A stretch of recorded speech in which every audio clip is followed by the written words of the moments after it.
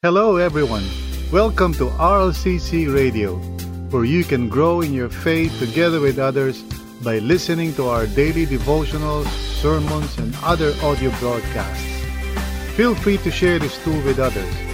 Also, join us every day as we explore God's truth together. Let's dive in.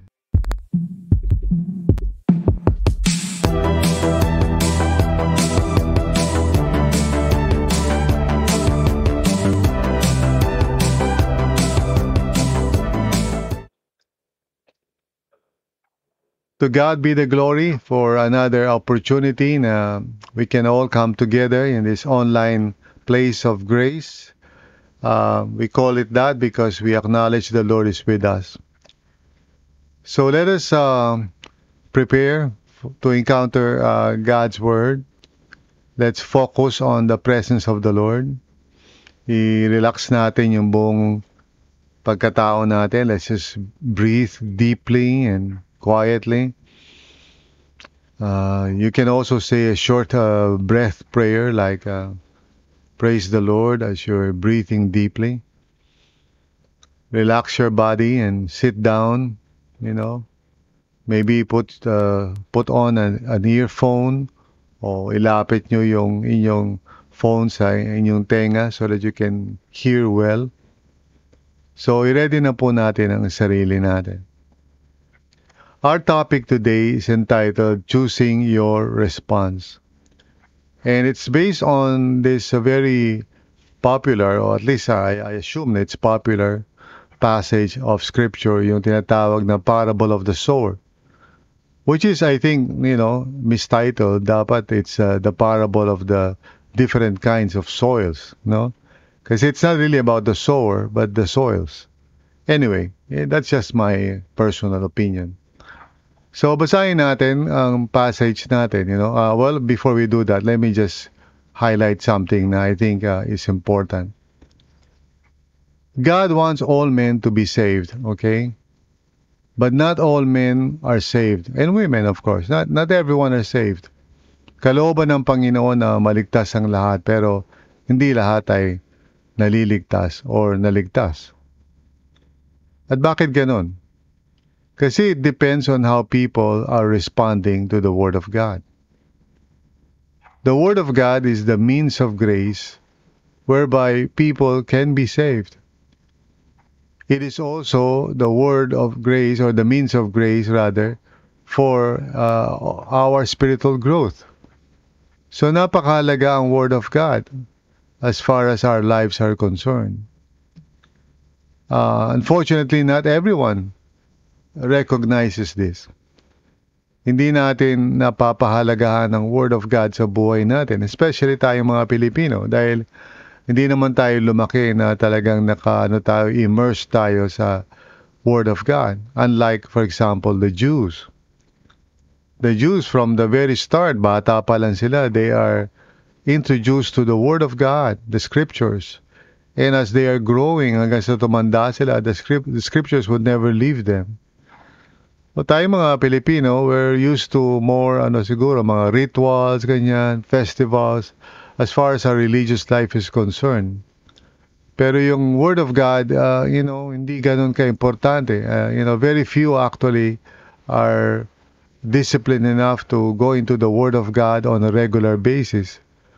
Now, I'd like to affirm those of you na nakikinig ng ating Devo palagi, because at least you are really, focusing on growing on your knowledge of God's Word. Pero dagdagan pa natin yan ng personal reading and personal meditation natin, Kasi if we don't choose well yung response natin sa Word of God, it will actually affect our actual experience, of God's salvation. So, let's read this passage now. Okay, basahin natin. Luke 8, 4-15. While a large crowd was gathering and people were coming to Jesus from town after town, he told this parable. A farmer went out to sow his seed. As he was scattering the seed, some fell along the path. It was trampled on, and the birds of the air ate it up.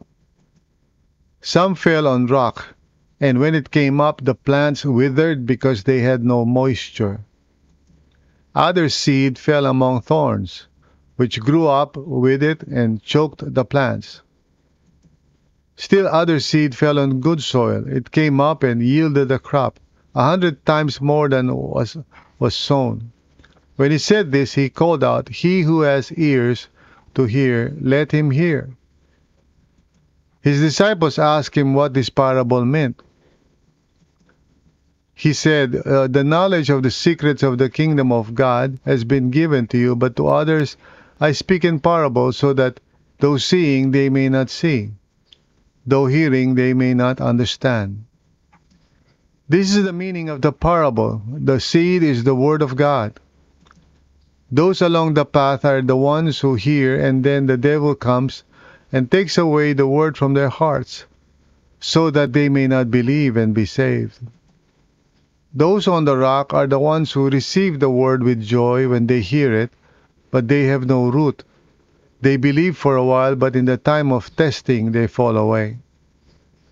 The seed that fell among thorns stands for those who hear, but as they go on their way, they are choked by life's worries, riches, and pleasures, and they do not mature. But the seed on good soil stands for those with a noble and good heart, who hear the word, retain it, and by persevering produce a crop. Thanks be to God. Ito po ang word ng ating Panginoon for us today sa ating morning devo. Join me now as we pray to ask for God's guidance and wisdom. Father, maraming salamat po for your word. We do want to listen. We do want to pay attention, Panginoon. We do want to hear. We don't want to be like those who disregard your word, Panginoon. So this morning, we ask for the grace to understand. We ask for the grace, O God, na maging klaro sa amin ito, upang sa ganoon we can respond to you faithfully. So Lord, do what you have to do sa puso namin to transform us. We surrender and we commit ourselves, and we trust in the grace of God that can help us to grow in our faith today. Salamat po, Panginoon, in Jesus' name. Amen and amen. So, choosing your response. I thank the Lord na sa panahon natin, being able to hear the Word of God, especially for, siyempre, democratic countries or free countries like the Philippines, the US, and Canada, and so many more. Hindi mahirap mapakinggan ang Word of God. I mean, there are so many different ways that we can access the Word of God, especially through the internet. You can download an app. You don't even have to buy a Bible. I remember when I was young, talaga naman kailangan mag-ipon ka to buy a Bible because mahal. But today, well, you can just download an application on your phone and you have a free Bible. So, getting access to the Word of God is never really a problem. Especially for us nga, sabi ko, for those of us who live in free countries. However, I think the problem is we take it for granted and we don't really respond well. And so we want to talk about what are the different responses to the Word of God, so that by God's grace, tanungin natin ang sarili natin, am I one of this, and who am I among this? So there are 4 types of responses. And I hope and pray na by the grace of God, piliin natin yung best, di ba? So let's start with the worst. The worst kind would be yung tinatawag na disinterested. So ito yung parang walang pakialam na, dead ma lang. Let's read verses 4 and 5, then 11, 12, then 8b to 10. Okay, so basahin natin yun. Just 3 areas of this passage. First is, verses 4 and 5. Sabi niya, while a large crowd was gathering and people were coming to Jesus from town after town, he told this parable. So there were a lot of people. He was becoming popular, si Jesus, our Savior. He's becoming popular. So a lot of people are listening. Parang tulad ngayon, maraming tao ang dumadalo sa mga churches, lalo na yung mga malalaking churches, yung mga mega churches, you see thousands of people. Now, he told this parable, sabi niya sa verse 5, a farmer went out to sow his seed. As he was scattering the seed, some fell along the path. It was trampled on, and the birds of the air ate it up. So we can easily imagine this, lalo na kung tayo po ay familiar sa bukid, no? O sa mga farmlands. Okay? Sabi, some fell along the path. So ito yung, I think sa Pilipino, ito yung pilapil, no? But let's move on to verse 11 and 12. Kasi Jesus, by God's grace, gives us, the meaning of it, no? Sabi niya sa verse 11, this is the meaning of the parable. The seed is the word of God, no? And then he says in verse 12, those along the path are the ones who hear, and then the devil comes and takes away the word from their hearts, so that they may not believe and be saved. Now, at first, siyempre, parang as we read that, we siguro can imagine na, well, si Satan na may kasalanan kasi he came and took away the word from our hearts, no? So that we would not believe and be saved. So, that is parang the initial reading of that. Pero actually, when we examine it closely, lalo na sa verse 8b, to 10, yung sinabi niya dito sa last part ng verse 8, okay? When he said this, sabi niya, he called out, he who has ears to hear, let him hear. So he's actually giving everybody the opportunity to really pay attention to what the Word of God is saying. And then in verse 9, sabi niya, his disciples asked him what this parable meant. So hindi automatic that you can understand the Word of God. Even the disciples themselves did not understand. Pero sabi niya sa verse 10, he said, the knowledge of the secrets of the kingdom of God has been given to you. Now, sino yung you? The disciples. Those who initially did not understand, but they are willing to understand. That's why they asked Jesus, Lord, what does it mean? But to others, sabi ganyan, I speak in parables, so that though seeing they may not see, though hearing they may not understand. Now, this is an interesting statement. On the one hand, parang, you might think na ayaw ni Lord na maunawaan ng mga tao. But He's basically describing, what people have chosen, in terms of their response. They see, but they do not see. They hear, but they do not understand. In other words, they are not interested.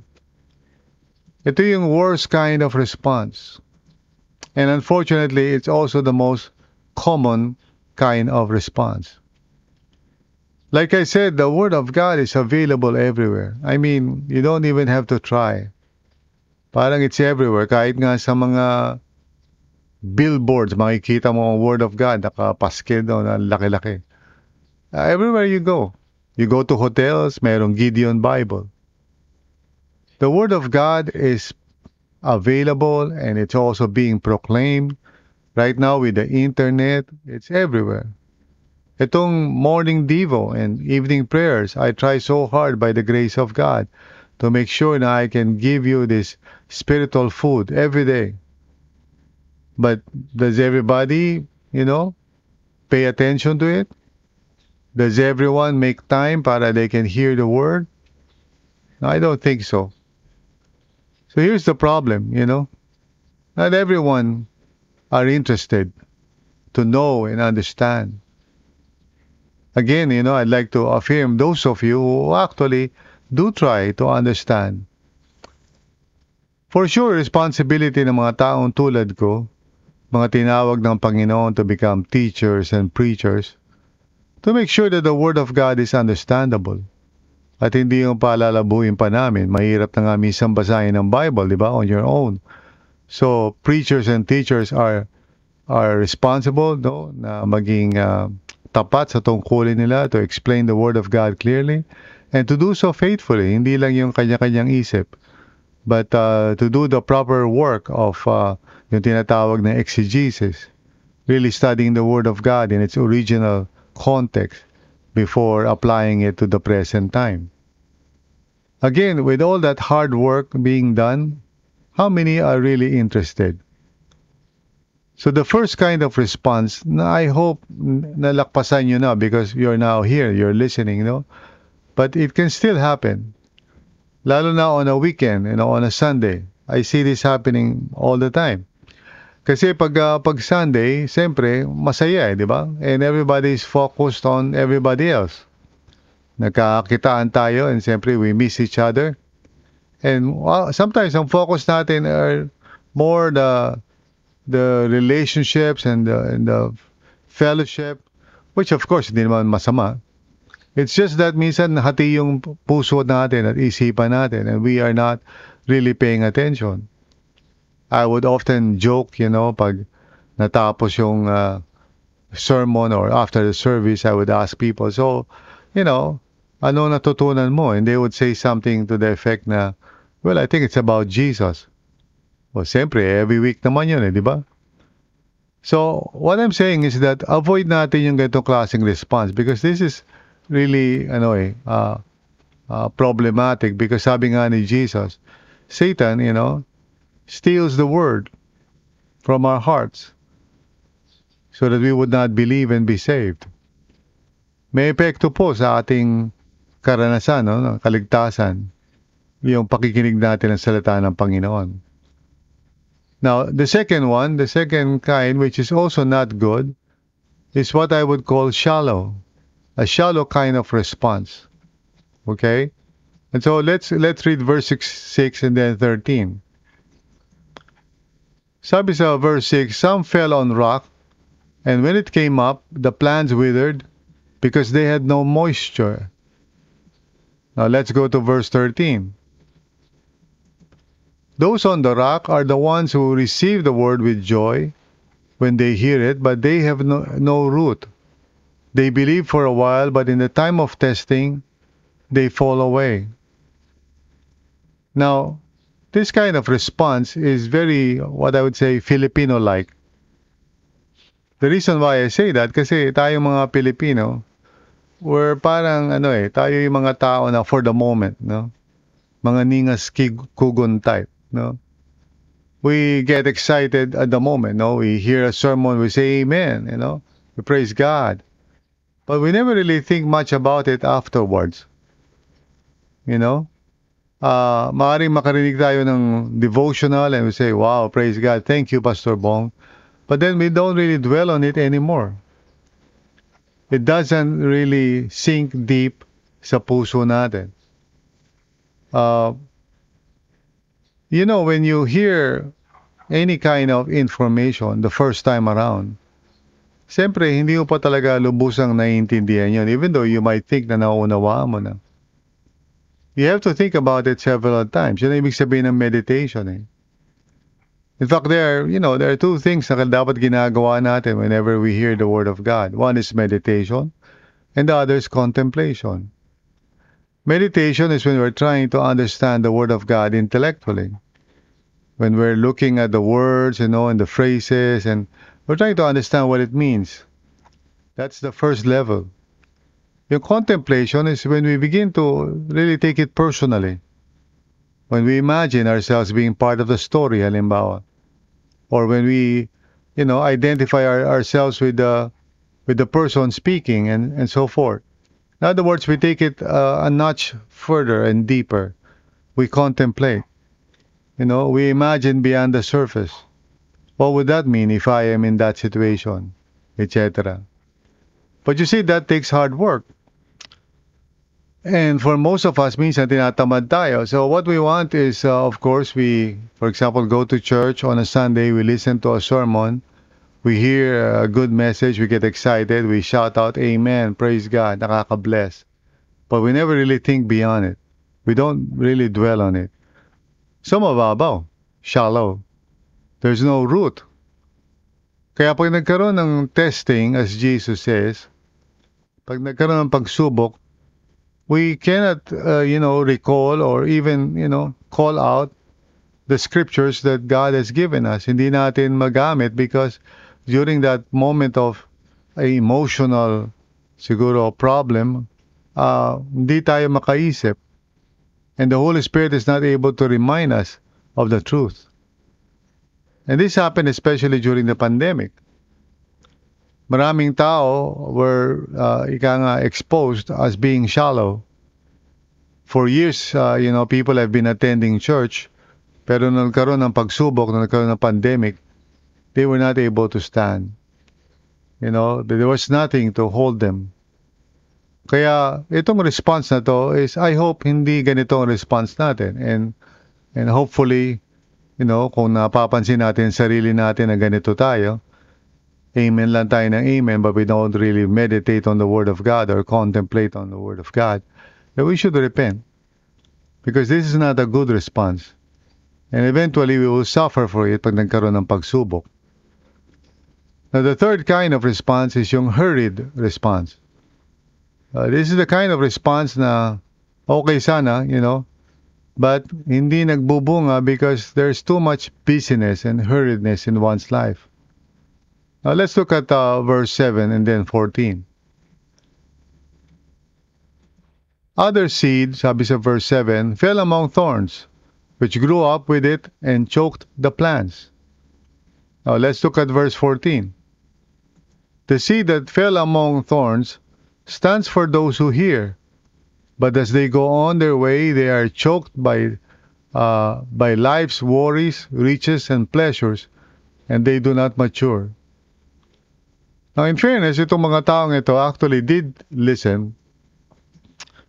Nakinig sila, and probably they thought about it, and maybe mas deeper ng konti yung impact ng Word of God sa puso nila compared to those who are shallow. But it takes time kasi, so that the Word of God may truly dwell richly in our hearts. It takes perseverance and commitment to keep on coming back to the Word of God until the Word of God can really make sense and transform us. This is the work of the Lord kasi. It's not really something that we do by ourselves or for ourselves. We don't try to understand the Word of God, and para nag-strive tayo working so hard. Yes, we have some effort to do. We study, we meditate.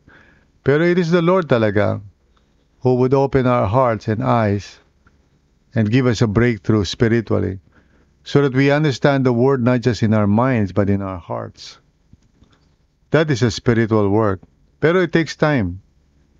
Hindi yan agad-agad nangyayari. And the problem is, of course, pag tayo po ay sobrang busy with so many things, so many concerns, hindi natin talaga mabigyan ng opportunity ang Holy Spirit to really guide us and speak to us in all truth.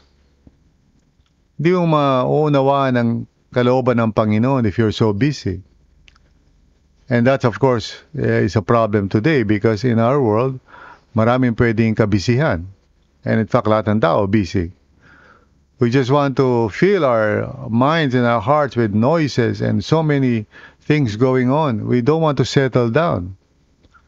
Kasi sometimes when we settle down, natatakot tayo that there might be some emotions or thoughts that we don't want to entertain.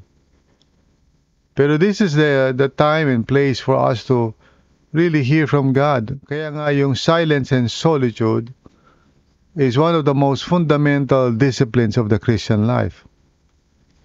If I may not, the most important. Kasi kapag walang silence and solitude, if our lives are filled with noise, we would not hear the Lord. Now, last but not the least, of course, is the best kind of response, which I would call faithful, obviously. Tingnan natin ang verse 8 and then verse 15. Still other seed fell on good soil. It came up and yielded a crop 100 times more than was sown. And of course, that is the nature of a seed. When it finds a good soil, talaga naman, even though it's just one, but when it reaches the ground and, so to speak, dies, It bears more than itself. It multiplies. Now, tingnan natin yung sinasabi ni Jesus sa verse 15. But the seed on good soil stands for those with a noble and good heart who hear the word, retain it, and by persevering, produce a crop. Now, notice that kind of progression. Very important yun. Una, stands for those with a noble and good heart. So here's a person na talagang sincerely, he wants to draw near to God. He wants to follow the Lord and glorify God with his life. That's really the fundamental decision of all. And you would always hear me talk about it, na napakahalaga that you make that fundamental decision. Kasi without that fundamental decision, everything will be hard. You must choose to surrender everything to the Lord and seek His glory above everything else. Now, sabi niya, from there, who hear the word. So, hearing the word, of course, meaning the way, Jesus explains it, the context dito, is really taking the time to understand it, taking the time na hindi ito parang nakawin ng kaaway, but really, sabi niya, retain it, which means you meditate on it, you contemplate on it, you wait upon God to just show you the true meaning and implication of it. And then sabi niya, and by persevering, produce a crop. Which means, there will be fruit. First of all, sa pagkatao mo, there will be transformation. But also in your behavior, there will be good action at the same time. So, this is what we mean by faithful response. Okay? At, obviously, this is the kind of response that God wants from us. But He does not demand it. And it is not imposed upon us. It's still a choice. Now, dalangin ko po na lahat tayo would think about it very carefully. Unang-una na wag po tayo maging disinterested. Dahil kawawa rin tayo doon.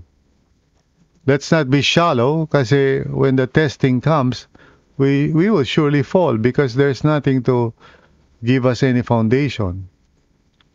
At wag din tayo maging hurried kasi useless lang.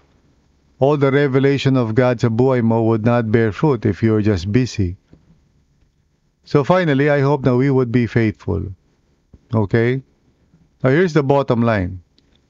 Our response to God's word affects our salvation. I can be as blunt as that. May kinalaman ito sa experience natin of salvation, even on a day-to-day basis. Show me a Christian na wala siyang time for the Word of God, and I'll tell you that Christian is not really growing. That Christian becomes or continues to be immature, unstable in his life, and unfruitful. Sa Tagalog, ang pagtugon natin sa salita ng Diyos ay may epekto sa ating kaligtasan. So wag natin baliwalain ito. Examine natin ang puso natin. How do you respond to the Word of God?